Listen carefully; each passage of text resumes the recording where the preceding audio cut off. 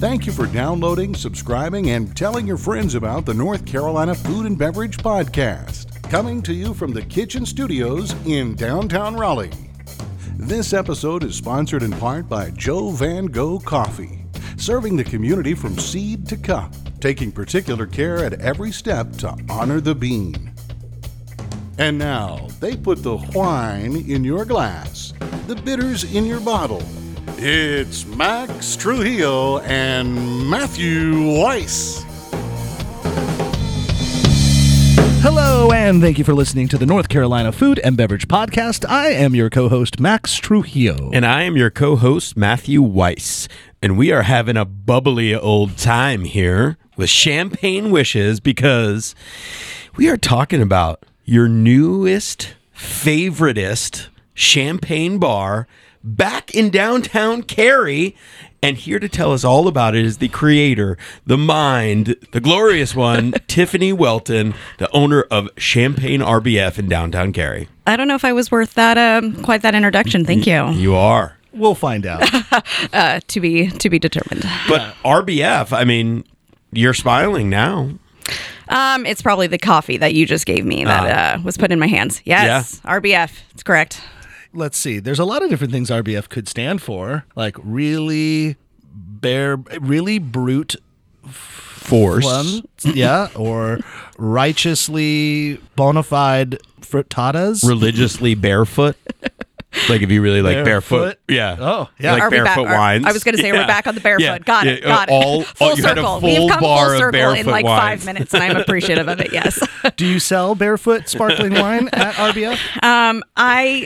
I'm going to have to say no. Barefoot does not make an appearance at the RBF, but that's okay. Am I going out on a limb and just being so on the nose? Does RBF stand for resting bitch face? Oh, sir, it certainly does. Resting bitch face to the max. Yes. Yes, you have it correct. Like resting bitch face to the max? Like the max in front of you? Yeah. Exactly. That too. See, I'm bringing it full circle too. Barefoot, max. Yeah, there we go. It's usually the face that I usually see on people in general. That's just what I thought people looked like. It's typically my face. If you see me walking through Trader Joe's, through Costco, I'm driving very, very strongly part of the RBF community here. That's what I would look like if somebody was about to hand me a bottle or a glass of something with barefoot or the like. Correct. Yeah. Correct. Absolutely. Or like Andre or something like that. You know. Yeah. So. Yeah. Andre sounds so classy. Yet not. Really. Where did that come from? Have you been accused of having RBF most of your life and you thought, oh yeah, this is it? Absolutely. So I came from a corporate background, and so every time I would have a review with the boss, it's like your numbers are great, your team's happy, your clients are good. You know what you could do differently, though? You could be a little perkier. You could be a little more positive. You could smile a little bit more. And for me, I was like, that has nothing to do with anything. My performance. It's not like I'm not being and what's my cursing availability? Solid. It's not like I'm walking around being an asshole to everybody. I'm sure there's moments. I mean, hello. It's like I did come from a pretty stressful career, but I wasn't walking around being an asshole to everybody. So I was like, why does that matter? But it never really occurred to me. And I have a whole story. I was walking through Trader Joe's, doing my little grocery shopping. I was in this job. It was extremely stressful, a lot on my mind, just carrying on, doing my thing. I think I had a block of cheese and 2 bottles of champagne in my cart. So that was like quality, maybe like a thing of cookie butter. I mean, I think it like really showed where I was coming from at that point. Mode. I was in self-care. Yes. And a man walked up to me and said, honey, well, first of all, he called me honey. And then it was like, I feel like you'd be so much prettier if you smiled. Oh. Yeah. And it wasn't the first time I heard it. But for some reason at that point, it probably was. Were you in Phoenix, Arizona at some Trader point? Joe's for my wine, bro. Exactly. And so it really hit me. And it was one of those moments where I thought, like, why is that a thing? Like, why are people going up to women and saying that? And why is it that my male counterparts in the same type of corporate job, they're not being told, hey, you could just like really use a little bit more perkiness in your day? It's like, so for me, I was like, I do carry myself seriously, and I know I do. It's like I have a really dry, fucked up sense of humor, and I'm very well aware of it. Like, I mean, just look at my menu. It's really bizarre. And so I know what I bring, but like for me, I was like, I don't find myself negative. Like I don't find myself in that way, but I have been told I have RBF quite often. So really between Trader Joe's, sort of my life as it has happened, and I actually had a dream I owned a wine bar called RBF. So it was like a trifecta of like, let's do this damn thing. So I usually have RBF in Trader Joe's if I'm looking at their wine selection as well. So it's okay. They're fine. They usually get like all the seconds that I was a wine rep for 7 years, Matt currently, and has been. It's like they just get all the shit that we couldn't sell. When Matt doesn't hit his quotas, guess what? It's on the Trader Joe's shelves. Which never happens. So right. So you've never had any Trader of the wines Joe's might that be Matt bad. would sell because he sells it all. But hey, it was an active place for me to get said block of cheese and wine in the same location in the same trip. You know, my wife is obsessed with Trader Joe's. It's it's a religion in itself. They are the only place now that has cold brew coffee from concentrate that you can actually buy. So the only place, Matt? They are. Seriously, like you can't get it anywhere else. Like Publix used to have a brand, Harris Teeter used to have a brand. You say I speak in hyperbole and you're saying this. Go look for a dry stored cold brew coffee from concentrate. Go look. Dry stored? You mean like not refrigerated? Not refrigerated. Well, like you refrigerate after you open. Yeah. Does it also have to have like sans serif font? And it has to be kosher. Yeah, okay. Sure. With all of those things, I probably agree with you, but and also wouldn't check. I'm serious. Although, you know what probably does have... Yeah, well, that's what I was thinking, because coffee, and I've made fun of my wife with her coffee game at Trader Joe's, said Trader Joe's, because it's fine. Their beans are fine. They're fine. They're fine. They're not bad, but I don't live in a life where I just want to have not fine or not just not bad. I want to have delicious. I want to have good. I like to take care of myself with Joe Van Gogh coffee. That's what you have in your cup, as you alluded to right there in the beginning, Tiffany. It is freaking delicious. and what you are drinking specifically from Joe Van Gogh is their organic Peru Gallito de las Rocas, which is, what is that? It's like a little kitty of the rocks, I think. I don't know. That sounds right. Sure. I believe you. Little cat you. on the rocks. Gallito? Yeah. Like I don't know. No, that's gato. What am I saying? Gallito is like like a rooster. Little real rooster. Yeah. Like a baby rooster on the rocks. Rooster. Rocky Rooster. Yeah, Rocky Rooster. They could have just Rocky called Road. it that. Joe, you could have just called it Rocky Rooster. But they didn't. They chose to call it Gallito de las Rocas, and it is from Peru, as we mentioned before. It's kind of a light roast. It has flavor profiles of mango, caramel, a little toasted almond. They have so much to offer. They also do cold brew if you go to any of their locations all around the Triangle, from Hillsborough down even here around the corner. Sir Walter Coffee around the corner proudly pours Joe Van Gogh. So check them out. If you're around the studio, that sounds great. If you want to get them online, you can go to joevangogh.com for all of your coffee needs. Now, let's talk about... Let's move away from coffee. We're drinking coffee. Let's talk about bubbles. Bubbles. All the things. Why do you think, it's my new question I say to some people in general, but why do you think that you could open up a champagne bar? What makes you so qualified? Oh, I'm not at all. That's the best part of it. I'm completely not. So I come from a long generational line of bubble drinkers. And as you walk into RBF, right on the very first wall that you'll come across, there is a baby picture of me holding a Magnum bottle of champagne. The best part of this picture from the 80s, bless my parents, in the background you see a very old 80, like your typical 80s fireplace with a glass sitting on it. So one of my parents was like, oh my God, hold on, let me put my glass down right here so we could take this photo of our child holding a Magnum of champagne. Yeah. So responsible parenting at its finest. Yeah. So my parents were just such bubble people. Like they just, it was their thing. And what they did, and one thing, bless their little hearts, they were married for 25 years and divorced now and totally fine. But when my dad would come home from work, or my mom would come home from work, and my sister and I were little kiddos, it was like they would pour themselves bubbles and they would talk about their day. They would sit in the backyard, on the patio, and they would connect and they would talk. So for me, it was never... That seems so functional, like highly functional. Come on, you two, get back together. It's okay. Please, let's not go that direction. Let's not talk crazy talk. And it was, it's like you hear people talk about like, alcoholism within their families. And it's just like, and for me, I always connected it to something really really like beautiful. It was a place for it was never in excess. It was just a place where it was like they had their little thing, their little routines. That was their self-care. It was their self-care, and Yeah. it was a way for them to connect every single day, and just to be able to talk and sit. And my sister and I would go, like, probably sometimes irritate the hell out of them, but fully entertain ourselves. Maybe with the My Little Pony, we're not sure. But like, it was just, for me, it has like a great connotation of what I think any beverage can do, and that's not just an alcoholic beverage. It's coffee. It's sitting down with somebody and being able to have a conversation and connect in a different way. Yeah. So I always took it in that way, and I think, as we talk about barefoot, like I think in college I was probably like that weirdo with like an Andre or a barefoot bubbly. Like it's always been something that's connected to me, and throughout my entire adulthood, it's like people would say champagne or sparkling wine. It's like, oh, you need to meet Tiffany and her obsession with the bubbles. Like, so it's always been a huge part of me in a lot of ways. And we moved from Phoenix about a year and a half ago, and my house that I had there I was the only one at the pool. So naturally I became the gathering house. And so every time anybody walked in my house, they got a glass of bubbles. Like, it was just, it was just part of the experience. It was part of who I was. And so when I was going through this venture and figuring out, I knew I was going to call it RBF. I went really back and forth between calling it a wine bar or a champagne bar. I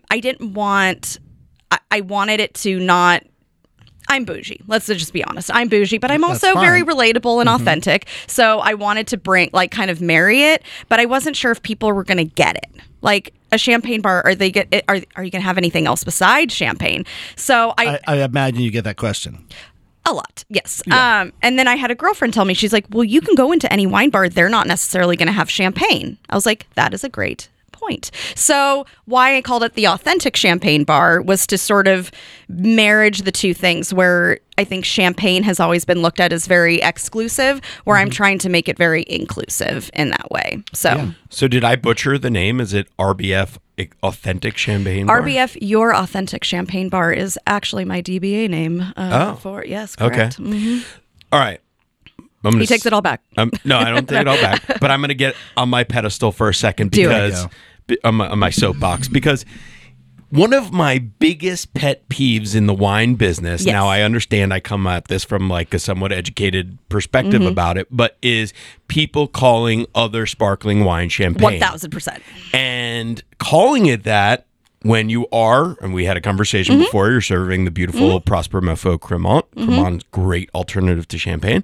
But Prosecco is not champagne. Correct. Other bubbles are not champagne. 1,000%. And Champagne is a region that, if you make champagne, has to come from within this region. It's like saying something is Raleigh made and you made it in frickin' Texas. It's not Raleigh made. Correct. Yeah, Correct. you can have something method champenois, which means, I'm not going to get into the whole thing, but basically the bubbles that you drink it from, they happen in the bottle that you drink from. So, well, they take the term champenoise because champagne created the style of how it's made in that area, in that region. Well, They that's figured actually out- debatable too. But whatever. But oversimplifying, the people in Limoux will term tell of- you that Dom Perignon actually stopped there first before he went to Champagne. But yes, okay. The term is method champenois, meaning the bubbles. It's secondary the method for of how they make it from champagne. Yeah, and that you can method make is- that method elsewhere. You can call it method traditionnel, Right. Cremant, method champenoise, Right. whatever. There's a lot of terms for it. In another way for other people to understand is like, you always say like Kentucky bourbon.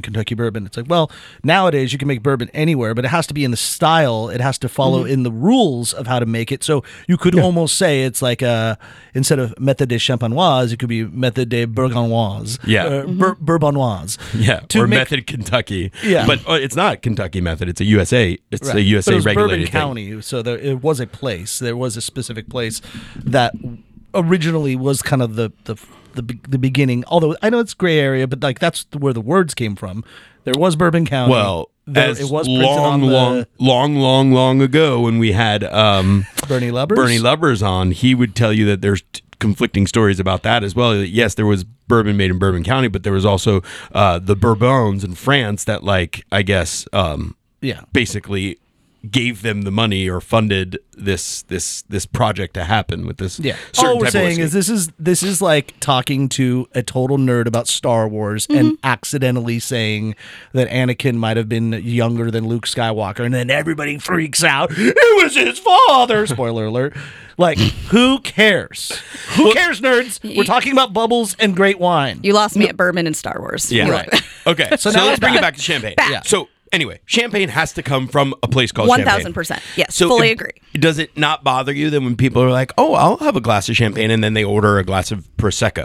Well, actually, and my staff knows. And so when someone comes in, it's like, I want champagne. We're like, do you want champagne or do you want sparkling wine? Yeah. And then we tell them the difference of it. Really, it comes to, we're like, It's an economic difference. there's a slight economic pricing difference Right, here. right. But really, some people do come in and want the said champagne. We have about it. It varies just based on my inventory a little bit, but we've had about 7 champagnes, actual champagnes, grower champagnes by the glass. And then I've probably 8 to 10 others by the bottle. That's going to continue to grow.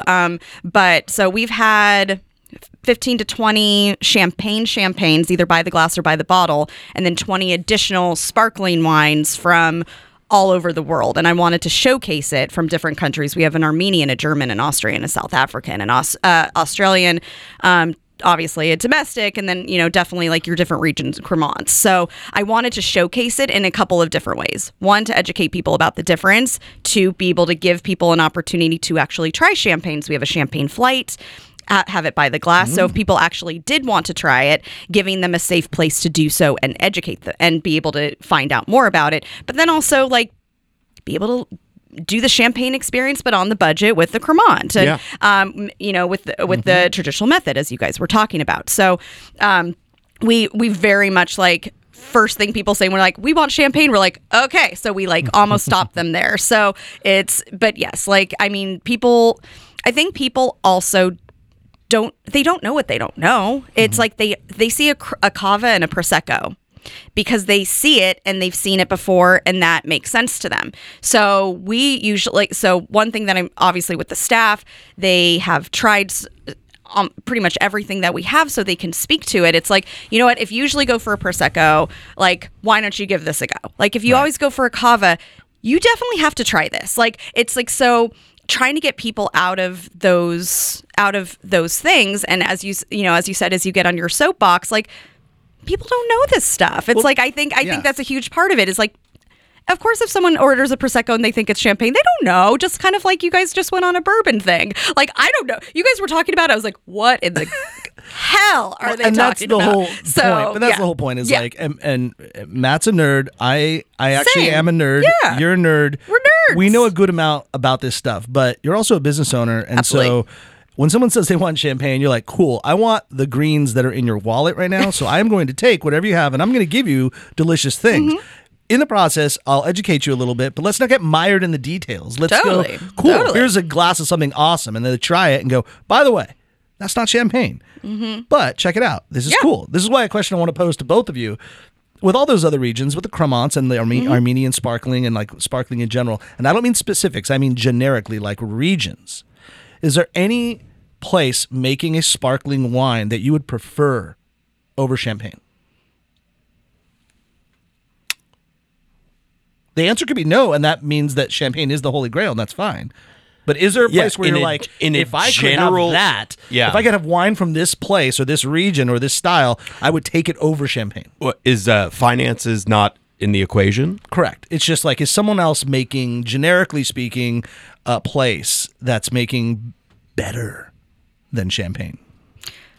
Go ahead. I was just gonna say, sometimes just for me, it just kind of depends. Sometimes I've had like some absolutely fabulous Cremants, like Yeah. just like knock your socks off. Like I need to go back to Second Empire and go and I wish I would have taken a picture of, but they had a Cremant from Bordeaux, and like I've been dreaming of it ever since. I'm like, why don't I just go back and look at it and order it and bring it in, like small new business things. Anyway, so things. Oh wait, I own a business. I can go buy do that for my restaurant. Right. my You know, bar, again, yeah. like I said earlier, hashtag imposter syndrome. And so it's, for me, it sometimes depends on mood, what I'm eating, like what is pulling out of it. Like is champagne the Holy Grail? Sure, in a lot of ways, but it's the mark for sure. It's a mark for sure. I don't. To answer your question more specifically, I don't think there's a general region that's doing it better. There's a lot of places that, they're making great world-class sparkling wine, but I think I always come back to champagne being like the mark. Well, like, for example, and not to be even more nerdy, but like when we're talking about in Bordeaux, say, they've got like the first growths, right? Those are like the 5, the big houses. But then Petrus is this anomaly that's not a first growth that many consider to be better than all of the first growths, right? So it's like in that way, or you look at like super Tuscan wines where they didn't follow along the rules in Italy, in Tuscany, but they're like, oh, we're just going to do whatever the hell we want because we just want to make the best stuff. So they didn't follow tradition, and they ended up making better, quote unquote, better wines than I get what you're saying. With that said, is there someone doing sparkling that's making better sparkling than champagne, or is it kind of hard to even say it can be better than champagne because champagne has set the tone for the flavor profile so much that it's like anything would just be a comparison to what that is? I just think that there's no collective region that's like, oh, this is better than champagne. Like, sure, are there some better Franciacorta than said individual bottles of champagne? Yeah. Absolutely. Are there some bottles of Lambrusco made that are bone dry that have had more pleasure than drinking said bottle of champagne? Definitely. But as a collective, I don't think so. Yeah. Okay, well, that's cool. Well, listeners, like, a lot of people love sparkling. Like, our good friend Gina. Hey, Gina, if you're listening from Raleigh Magazine. Gina is not anywhere further than her arms reach away from a glass of Prosecco. She's just like magically near her. Yeah. And I know she loves her Prosecco. And I'm always like, Gina, try this. Yeah. Try this or that or this or whatever. There's so many things. But, champagne or Prosecco is like a very entry-level, simple way to make you're basically carbonating wine. Yeah. And you're doing it like mechanically, as opposed to the method de champenoise, which we referred to earlier, which happens naturally kind of through science. If you're a spiritual person, you might even say there's some sort of like, holy way that this stuff kind of comes to be. Dom Perignon was a monk. Right, so exactly. Well, it's process, whatever you want to say. I mean, if Mother Earth is all connected to the spirits and all that, well, goes through a primary and a secondary fermentation, which is kind of magic in its own regard, but that happens naturally. So those bubbles are they kind of accidentally happened, but then we figured out how to do it. So now it's not an accident. We do it on purpose now, but it's how champagne is made, which makes it so beautiful. But Cava is made in the method de champenoise. Cremant, for a lot of people that don't know, Cremant is just sparkling wine, typically made anywhere in France. It can be made anywhere, right? No, it has to have an appellation. Like it has to either be Cremant d'Alsace or Cremant de Limoux or Cremant de Bordeaux or Cremant de Bourgogne. But always France, right? Only in France. Yes. Yeah. So Cremant, but it has to be a specific region. But it's like anything like desanctioned from champagne, but is being made like champagne. Yeah, and to your point, and Tiffany, we were having this conversation offline. Cremant is your great budget-friendly alternative to champagne because it's made in the same method. It's held in very high esteem, but you don't pay the same price as champagne for it. It's your champagne experience without the dollar bills, y'all. Yeah. Exactly. It's champagne wishes and roe dreams. Exactly. Non-sturgeon caviar or whatever. I saw a sturgeon floating around in the aquarium while I was at Beaufort this weekend with my daughters, and I said, "That's where we get caviar." Nice. They're like, "Dad, you're always talking about food at aquariums. It's gross." Like we were at the touching pool. You can touch like the tide pool, and the guy's giving us all this education about urchin. And I go, "Oh, that is delicious." He's like, "I wouldn't know. I've never had it." I go, "You've never had urchin?" He's like, "No." I go, "Do yourself a favor, man." He's like, "I don't think I could do that." I'm like, "Man, you might have a better appreciation for them after you've eaten them." That's a whole other conversation right there. Well, speaking of things maybe dying and going to other causes, Tiffany, you had the kind of ultimate pivot. Great transition, Matt. Well, you'll understand more when I... No RBF over here right now. That was a solid transition. Yeah. when you hear so part of Tiffany's job previously, she said she was a corporate job, but she's basically scouting funeral homes for organ donors. Okay, let me explain. Whoa, what? You're a harvester of sorrow? Actually, if you brought your hand over here, I'd slap it. That's what I used to do when people would use the term harvest. It's actually a very incorrect terminology for transplant. So where are my transplant Metallica folks out there?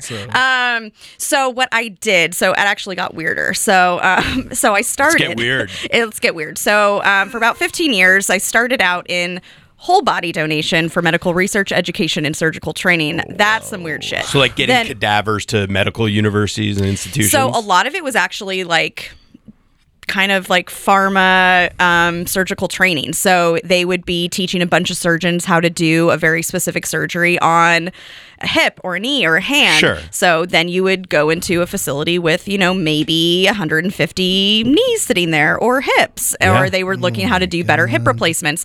Oh my God, but when you need a hip or knee replacement, a couple of years from now, you're going to be very happy about that. Yeah. Only That's 2 more the hours. final result, but it's like you don't want to see the sausage being made. Okay, and that sausage was 19 hips from 19 dead people that were all sliced up and laying in front of somebody. Yes. No, but let's go to the aquarium. That's weird. And tell the tech to eat his pet sea urchin. I mean, that's kind of what you just did. You just told his friends, his sea urchin friends. You just said you should You should try You him. should have seen the look on his face too. He was just like aghast that I would eat. You're like, I those don't want to things. know about this. You're like, but eat your friends. I love both sides of it. But again, I did start that direction. I did marketing, public relations, business development, and then I did move to organ and tissue donation for transplant, which was it was a lateral but still very different move. So whole body donation for education and transplant, it's like 2 different countries. It's the regulations are completely different. But what I did for organ and tissue donation, it was mostly on the tissue side, was I handled any organization that touched donation in some way. People think just donation kind of magically happens, and it's a very beautiful thing, but there's a lot of pieces that go into it. There's a lot of people involved, and when you get to sort of the end of it, obviously someone's passed away. They are working with the funeral home, and there's pieces of their job if someone is being embalmed, if they're they have to work with families, they're dealing with absolutely devastated people that have just lost somebody. And we kind of when donation happens, the team kind of comes in and does their thing. And it was sort of a piece that was, I think we're getting better at it in different programs around the country, but we were forgetting an entire group of people with their whole jobs depended on this. And so coming in and having to be a truly middle of the road advocate in between businesses that were affected by donation, including funeral homes, and my organization, where I would have to go back to my organization sometimes, say, we messed up. This was not how we handle it, and we need to make this right. So really putting myself in that place. But again, I worked with an entire group of people. Their communication is very to the point, very sometimes a little harsh. But again, a lot of my best friends are funeral home owners or funeral directors. One of my besties was here last weekend, just rocking it out the drag show at RBF. My little funeral director bestie. So it's a weird pivot I've gone through. Yes. Well, only 2 more hours of cadaver talk here on the NCF&B pod, but it's You're all super welcome. riveting. You're all welcome. 6 Feet Under, your favorite show of all time? Not all of all time, but it's definitely a good one. Oh, I cried so hard in the finale. Oh, same. If you haven't watched 6 Feet Under, just do it. Just watch it. To all the young people that started watching The Office again, and it's a brand new thing. Hey, did you guys see that the show is out? It's called The Office. It's great. Hey, did you know Friends is a thing? Yeah, we lived it. Parks and Rec. Yeah, you guys watch 6 Feet We Under. lived it. We know it. By the way, Parks and Rec. From what I understood, if you know anything about Enneagrams, yes, the writers wrote the characters to emulate each member of the Enneagram family. I did not know this. And then when they figured out everybody, who's the 8, Ron? Well, damn it. Well, Amy Poehler's character, what's her name? I can't remember. Oh, Leslie. Leslie. Nope. Right. Nope. Apparently, in the Enneagram, and forgive me for all those that I don't know the specifics about this. I just Holderness family, when I'm editing, we had people on from the Enneagram and they talked about this. The Max, joke is that the what people. the heck is the Enneagram? It's like a Briggs and Myers-Briggs. Myers-Briggs test. okay. It's like a more mathematical zodiac association of like people. Okay. Like you are this on the Enneagram scale, which means you're an extrovert that loves creativity but is disorganized. Yeah, or, so basic bullshit. Yeah. Got it. Or if you're an 8 and pretty much just means you're an asshole like me. So that just it's just a standard. You the know? joke is that they wrote all these characters to fit the Enneagram Description. personality traits, and then they said, which is the one that should not run a business? And they're like, definitely the whatever, and I can't remember what it was, but that's who Leslie Knope's character is, and they're like, let's make her the boss. That is really funny. So I now have to go back and rewatch it. It's a great in that context. like intentionally flawed program, like on purpose. Yeah. So everyone in there, and anyhow, yeah. So that it's kind of funny they did this, but.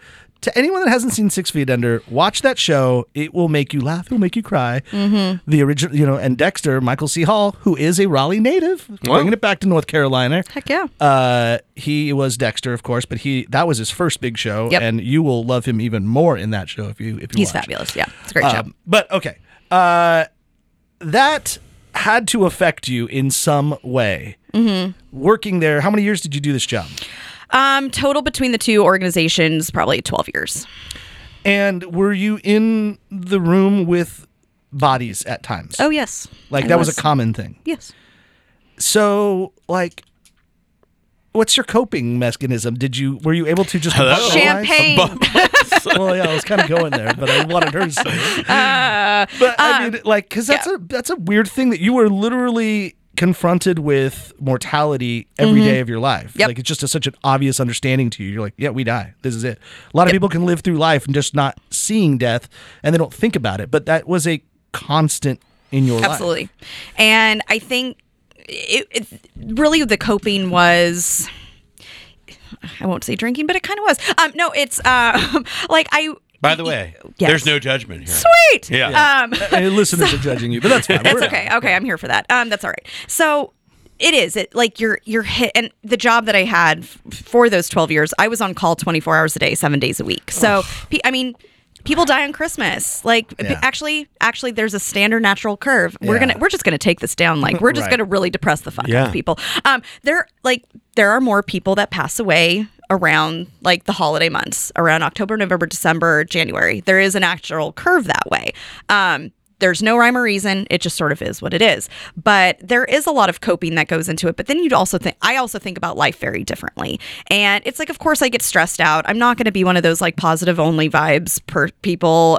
Just that annoys the shit out of me too. But it's also, I look at my relationships differently. I look at what I'm contributing differently. I want to, how I live my life, I want it to feel different. And so I think that probably did come out of a lot of that. Mm-hmm. And you do grasp onto great relationships and friendships. And I think it's made me more vulnerable in that way, where I don't want to small talk with people. It's like, let's talk about your childhood traumas.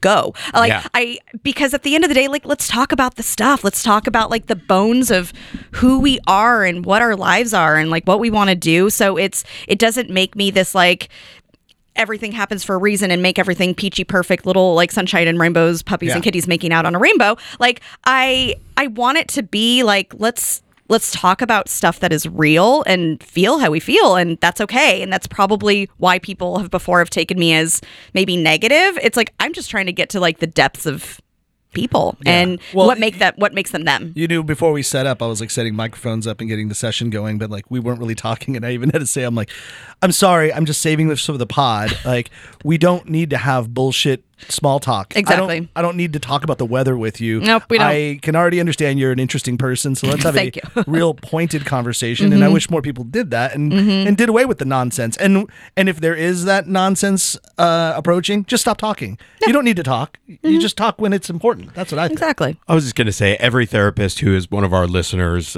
was perked up, especially when you're like, wait a second, child of late life divorce who was seemingly functional, where parents drank bubbles, now owns a champagne bar, and in the middle did work with funeral homes. That's like, I wow. can go even one step deeper on that.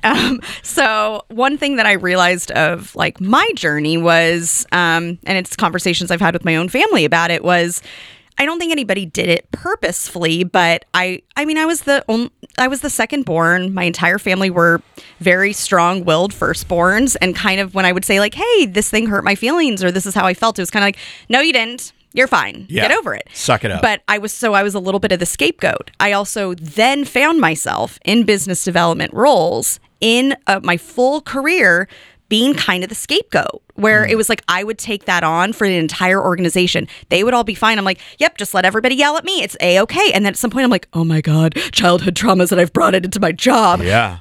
Hashtag therapy.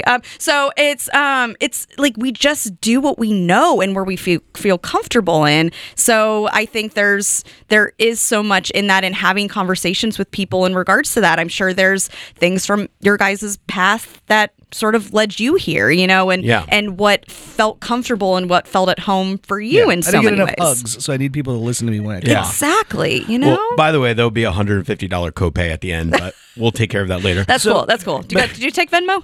We'll take- Going back to RBF, because that's what this is about, and therapy, connecting it. Yeah. The dog. Yeah. Is the dog part of the therapy? My dog is very emotional. I think I'm her. I think I'm her emotional support human. To be Yes. quite honest, Because I've just noticed in all your social media on every single thing, and isn't it part of like your logo or something? no, You have I a wanted it dog. to be. I wanted it to be. No, it's mostly I hate photos of myself so much. Like I am so envious of people that just like flip over their camera and talk and like make it about them. Oh, yeah. I just struggle with that so much, and I'm trying to get better. I'm really let me tell you how trying. it is. No. I hate photos of myself. Like I did branding photography mostly for later on, for other locations, for investment things. And she took these pictures of me, and I was like, this is my personal hell. This is my personal hell. So I use my dog and my hot husband. So both of those things. There you go. Hot There we go. husband. Oh, All right. Let's talk about RBF for a second. So, like, how that's where we were going. Yeah. Yeah, how is the menu laid out? Like, so we hit on the whole champagne thing, and I just want to be clear about that once again. I am not bashing on other sparkling alternatives. I Whatever just you hate want there to be- Prosecco, just admit it. There is a time and place for Prosecco, and I am okay with that. It's when you're trashed drunk and you shouldn't have another thing to drink. You're like, and you that want Prosecco sparkling. sounds great. Or brunch. Yeah. Brunch with some, if you want to put a bunch of other things into it, like orange juice or guava, my favorite, or like mango yeah. or something like that. Yes. There's some good Destroy- Prosecco too. I mean, I will say. Anyway, is the menu laid out like champagne and everything else? So Or we others? have for wine, so it's like champagnes and sparkling wine. So then, but I like everything. It's like I have region out, I have grapes in there, just for people to also. I think that's a huge thing with any sparkling wine and also champagne too. People don't know why they like what they like, and so just really trying to get people to like start looking at like percentages of grapes and what's in what. And I think that really helps people dictate them. And for me, I realize like a lot of the times. There are some like a good Ruinart, like Blanc de Blanc, but like a lot of them are sometimes a little too like sulfuric or something for me. So, Yeah. but I didn't realize that until like at the end of the day, I'm not a somm. Like you guys are going to know a million times more than me. There's a lot of people that are going to know a million times more than me. Obviously through this process, I have learned a lot. Yeah. But so part of that menu, so the menu, champagne, sparkling wines, all those pieces, reds, whites, your mocktails. Did you all your have stuff. a consultant like help you with the selection, or I you didn't. I just did it. Did it yourself? Just did it myself, just through a. It's pretty cool. Through Champagne a- and sparkling is not an easy thing to understand. It's not, and so I really tried to look at like the differences of regions and the countries and the different different combinations of grapes and some 100% Pinots and some Meuniers, and so just tried to look at. I learned a lot through the process. You know that sparkling wine is not testable for blind tasting in the Court of Master Sommeliers because it's too confusing because the bubbles can mask so much. That sounds weak for those guys. Like, come on, let's throw it down. Let's figure it out. Let's do it. All right, Yeah. Max, we're going to But wait put a you to the minute. test. So, but that does sound kind of like defeatist in its own self, because if you're saying you can't figure out the difference between these sparkling wines, then why the hell am I spending so much money for champagne over like a Cremant if you can't tell the difference in a blind tasting? I mean, point taken, but I just think there's so many factors that get somewhat muted or changed by the sake of the bubbles that it's hard to get a 100% or with some accuracy pinpoint a place. Yeah. Instead, what they do in the test is they have you purposefully open a bottle of champagne just because opening a bottle of champagne is like a whole dance, and Well, it's part of the service exam. it's technical. It's a bitch, and so while you're opening it, they're also asking you questions about, let's talk about the vintage of the wine that you have in your hand. What was it like? What was the weather like that year in '83 in Provence or wherever you're giving whatever bottle you have? It's like you're doing this. You're trying to be cordial, maybe lighthearted and educational, while not fumbling with the foil and the cage. And then once you pop it, it just has to be lightly. Pour out like 12 glasses And from pour it one out bottle perfectly. and then Yeah. tray it around. It is insane, the stuff that Soms go through to become a Som. Or you could just not be a Som and then just open up your own place. And That's then what I did. Yep. There you go. Yep. Which is great too. I think we're just in this spot where education is so accessible now. If you want to learn it, you can learn it. And that's probably in many ways how you're able to figure out a lot of things. I mean, you can just read things at any time and you have a passion for it. So that's really cool. Do you... At RBF food? You have food? We do. Yep. What's the menu look like? So charcuterie, bruschetta, a couple snacky things. We have a great s'mores board where you can little roast your own little marshmallows. Non-hooded kitchen, I'm assuming. Non-hooded, no. Yeah, so it's I was not. There was going to be no executive chef coming in this baby. But I do have fun themes to my entire menu. So all of the bruschetta. Well, we'll get there. Right now we have kind of a minimized bruschetta menu just until we get kind of up and going and can add some more things on. But I did have each piece that was named after the maiden last name of like really important women in my life. And then all the charcuterie boards are nicknames of my ex-boyfriends. So I like a good theme. Awesome. Wet Our Whistle, what are some of your favorite sparkling wines that you're crushing on right now? We have, let's see. We've already talked about Prosper. That one, Prosper Mafaux Cremant. I had that end of day this weekend at some point, and it just hit all the right buttons. It was great. It was fabulous. We have one out of Australia, Jan's. A lot of people have it in a lot of places. It's been Jan's a really is a great it's great producer, and it's been doing really well. And even though we've been like dogging on the Prosecco, I do really actually like my Prosecco, and it's my problem that I get to with different Proseccos when I go to other menus. It's just never consistent. You can feel it's sometimes sweet, it's sometimes not, it's sometimes like, and you just don't get it like where you get a little bit more consistency out of a cava, let's say. But like the Prosecco we have, it's Luna Argenta, it's great. Like and so and Luna it's Argenta's pretty good. Yeah, it's no Vigna de Alice. That's my favorite, by the way. Okay. Yeah. Mine is Adami. Adami? Yeah. Yeah. All right. These are all good Proseccos for people that want to try them. One of the champagnes we have right now, Marie Copenay, like it's great. It's absolutely fabulous. What else are we rocking right now? Hild. So I'm not sure if you've had that one. Is that one the German or Australian one? I'm blanking on my one. Also fabulous. It's Sparkling Sect. Very, very good. We just added one out of Washington. I realized I didn't have a domestic one. I'm working on Paula Cornell. I love Paula Cornell's story. Have you ever heard? Like, I just absolutely love her as a winemaker. Like, she comes from like long lines of traditional champagne making, and she's in Napa now. But she almost like embodies like who I've been to. Where in her Napa home, anyone that walks in, she hands them sparkling wine. I'm like, oh. Yeah, And nice. she has like 1 million dogs. It's like my happy place. Anyway. But she makes wine? Or Yes, she's a winemaker for... she does sparkling wine out of Napa. Okay. But she's great. Paula Cornell. That's the name of the winery? Yes. Oh, okay, Yes, cool. great. Have to check it out. Yeah, there's some really good domestic sparklings out Well, there. I mean, Schramsberg's Yeah. great. Schramsberg, Scharfenberg, Rover Estate. Chandon, yeah. Chandon. Yeah. Love Chandon. But we just added one on Travari from Washington State. Frank family has a really great good. sparkling wine. Jay. Yeah, really good. So, like for the most part, I put so many on. I just wanted to, because we've been open literally 1 month, not even officially. Like Saturday will be like our official 1 month being open. And so a lot of it is trying to like really understand buying habits and consumer buying habits and what people are going for. Like obviously, like we have about 15 whites, but it'll expand as we're in fake spring, and we'll adjust here. But it's for me, I'm a business person first and probably a wine person third. I'm almost like a culture person second. And so for me, it's like I want to understand why people are getting what they are, but a lot of it is education and helping guide people. And I think we've done that really, really well. It's been really interesting to see over the last month. all of the bubbles are doing fabulous. It's not like people aren't just choosing one over another. It's really seeing people step out of what they know. And like we have a Steininger, like which is German, and it's doing fabulous too. And so, and that like that sparkling Riesling, yeah. Pet Nats? We do have a Pet Nat, yes, and Pet Nat's doing great. Just one. We just have one Pet Nat right now. We'll probably Okay. expand. Yeah. All right. Just wanted to see how it did, and it's doing pretty well. Yeah. So How are you liking just being a business owner? Because prior to just doing this, like, how long ago were you removed from your previous job? So I left in March of 21, and I was working. So my husband has his own business. I mean, if we're talking about Enneagrams, Your hot and husband. my hot husband, yes, he wants to be known for how good his heart is, but he's also very hot. So I mean, I have to include those things too. Why is he not in here? Yeah. I'll bring him next time.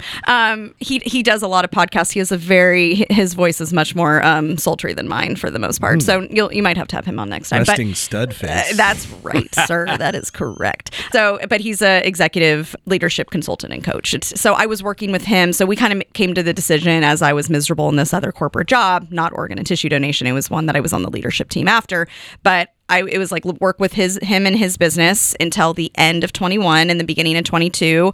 I would start figuring out what I want to pursue and what I want to do. And that's really what we did. So but how I like being a business owner,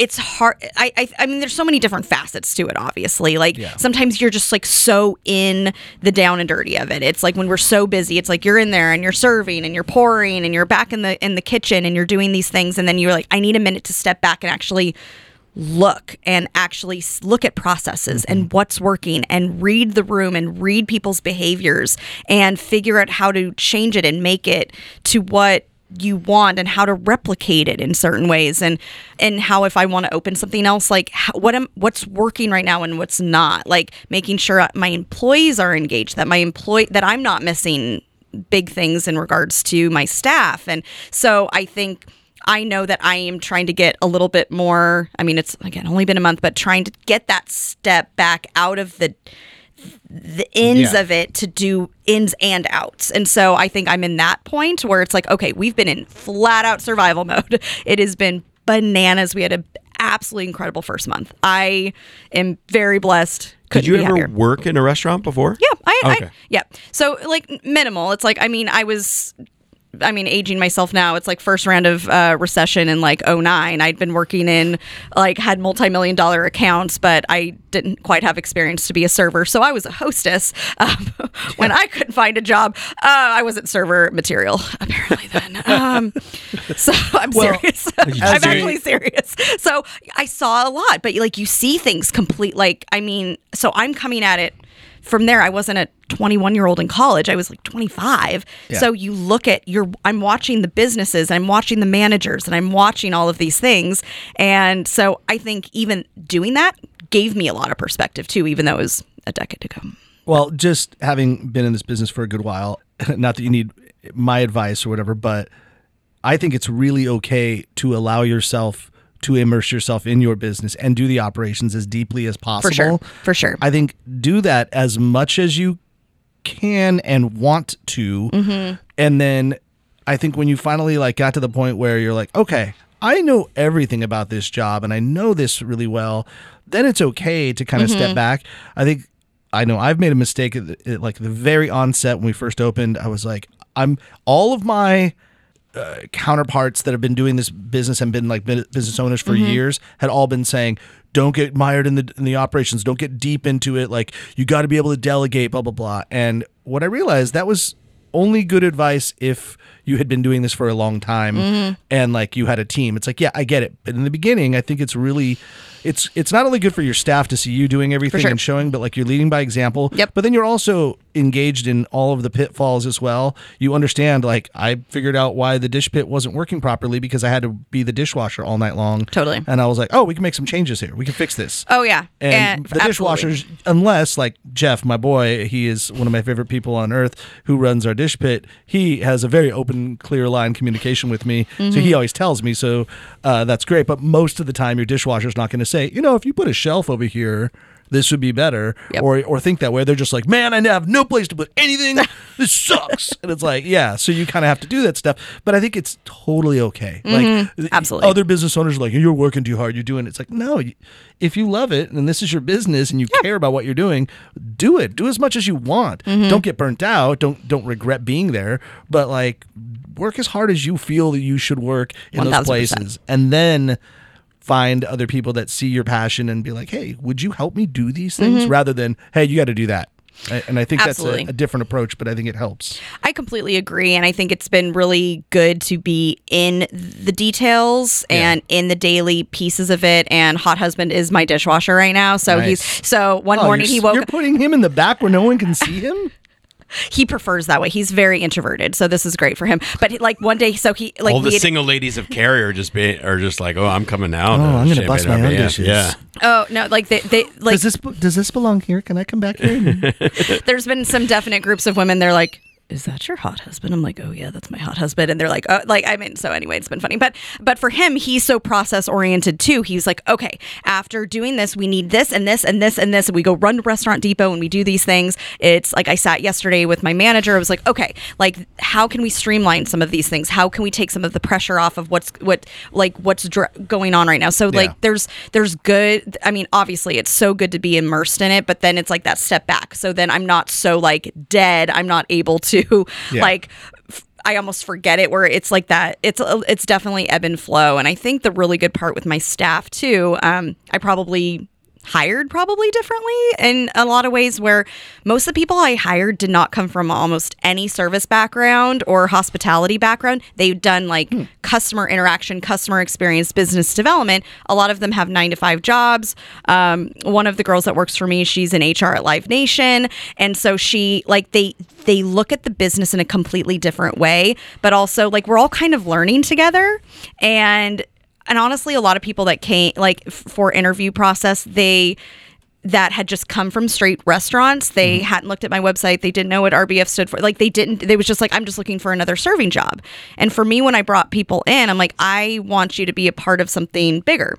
And I want to really understand your strengths, what you've done before, where you want to go, because at the end of the day, they're not going to stay servers for me forever. It's like they're going to think differently and want to grow differently. It's like, if I have another location, do you want to come with me? If I try to get to the place of having a wine label, like I need somebody to help me with marketing and for branding and for some of these pieces too. So I really have moments of where I'm stopping, and like the girl in my prep area, my food prep area, she is a Ukrainian refugee, and she owned her own company in Ukraine, and she did all this tech work, but she also was a food blogger. So like right, and she just like owns it back there. But like I know that she's going to grow and want to do more, but like she's brilliant, and I want to take these people along with me. So really trying to take a minute and not being like, go do it, go wash the damn dishes and clean off that table. It's like understanding that it's like granular right now, and we're like all in survival and we're just getting through, but like